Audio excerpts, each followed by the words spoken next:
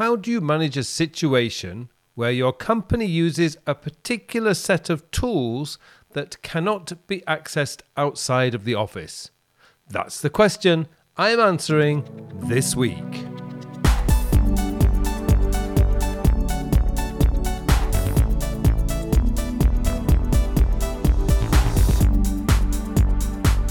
Hello and welcome to episode 175 of the Working With podcast, a podcast to answer all your questions about productivity, time management, self-development and goal planning. My name is Carl Pullein and I am your host for this show. Now, a common question I'm asked is how to manage a situation where the tools that you prefer using are different from the tools your company uses. Another variation on this is where your company does not allow you to access the company tools outside of your company or your company's devices. It's a dilemma I know many face. So that is what I will be answering today. Now, before we get to that question, I want to give you a heads up that my email mastery program has just been updated and is now available. This course will teach you the concept of Inbox Zero 2.0 and is designed to help you to get your email under control so you are not being constantly distracted by it, and any actionable email is dealt with quickly and effectively. The methods and workflows taught in this course will change your whole relationship with email. It will remove the overwhelm, the thousands of emails sitting in your inbox, and will give you a system that requires little effort to maintain.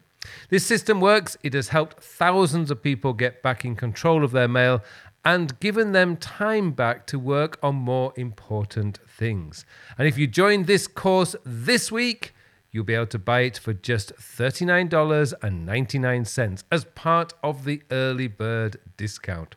Full details of the course are in the show notes. If you want to take the stress and strain of managing hundreds of emails every day, this course is for you.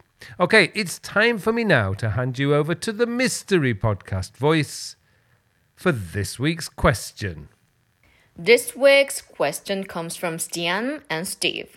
The question is, do you have any tips and tricks for managing tasks and calendars when you have to use the software your company tells you to use and that cannot be used on personal devices? This makes managing to-dos and calendars very difficult, as there are at least two of each. Thank you, Stian and Steve, for your questions. Hopefully, we summarized your questions accurately there.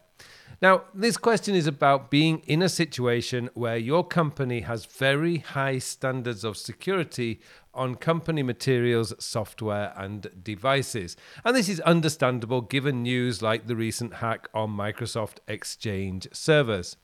Now, before we start, the first thing I would not advise is to fight the system. The tools and devices a company uses are chosen for a specific reason. A lot of research has generally gone into this by IT departments, and while there is often some bias towards the IT department's favored operating system, on the whole, they get it right.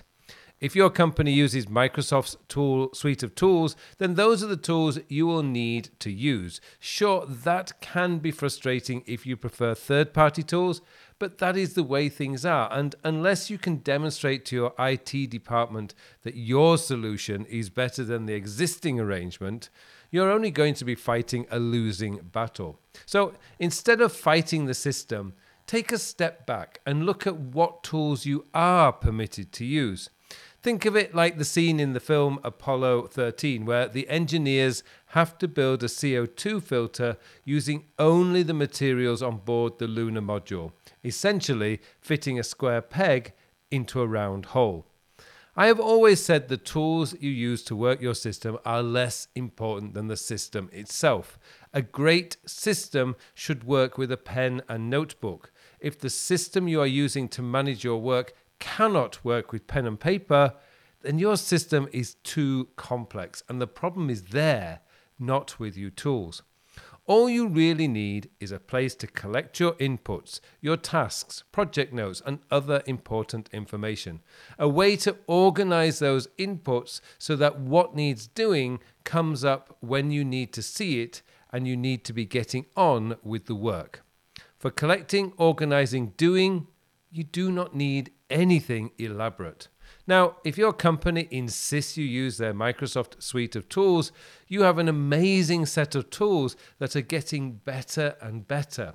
It might be nice to be able to choose a task manager such as Todoist, Things 3 or OmniFocus, but those options are not on the table here. The only option you have is Microsoft To Do or Planner. Now, I'm old enough to remember a time when to read and respond to my company's email, I had to be in the office at my workstation. I could not access my company's calendar or email system outside of office hours, and that was fantastic. It gave me a natural barrier between work time and personal time. Today, most people no longer have that luxury. Now they have access to their email and calendars 24/7, and that means work emails arriving at 11 p.m. on a Saturday night because there's always someone who thinks sending emails at 11 p.m. on a Saturday night is a good idea, huh? If you read the original Getting Things Done book, the one published in 2001, that was written at a time when most people had to be in their office to be able to see what their projects were and the tasks they had to do. You could not do that from home on a Sunday evening. To do a weekly review, the book advised you to do it on a Friday afternoon before going home. That made sense. All your work-related projects and tasks were there. It was also a nice way to finish the week. So if you do have to use your company's software, take a step back and review what tools you have. Apply the Apollo 13 mindset. For most people, that would be a Microsoft Outlook account, which gives you email and a calendar. You will also likely have access to OneNote for note-taking, which is one of the best note-taking apps out there today anyway. The Outlook Mail is excellent, even on a Mac now. Think about it. Many salespeople are given a company car that enables them to visit clients and prospective clients. Most company car drivers do not have much choice about which car they can have. It's usually a medium-range Ford, a Hyundai, or a Toyota. Now, I'm pretty sure if we could choose any company car, we'd all be choosing Porsches, Range Rovers, or Bentleys. But that's not the way the world works, sadly. But salespeople are still able to get their work done. They can get from A to B perfectly okay in a Ford, a Hyundai, or a Toyota. Now, the same goes with the tools our companies use. IT would be a nightmare for companies if every employee used different tools to get their work done. We saw this being played out a year ago when there was concerns about the security of Zoom.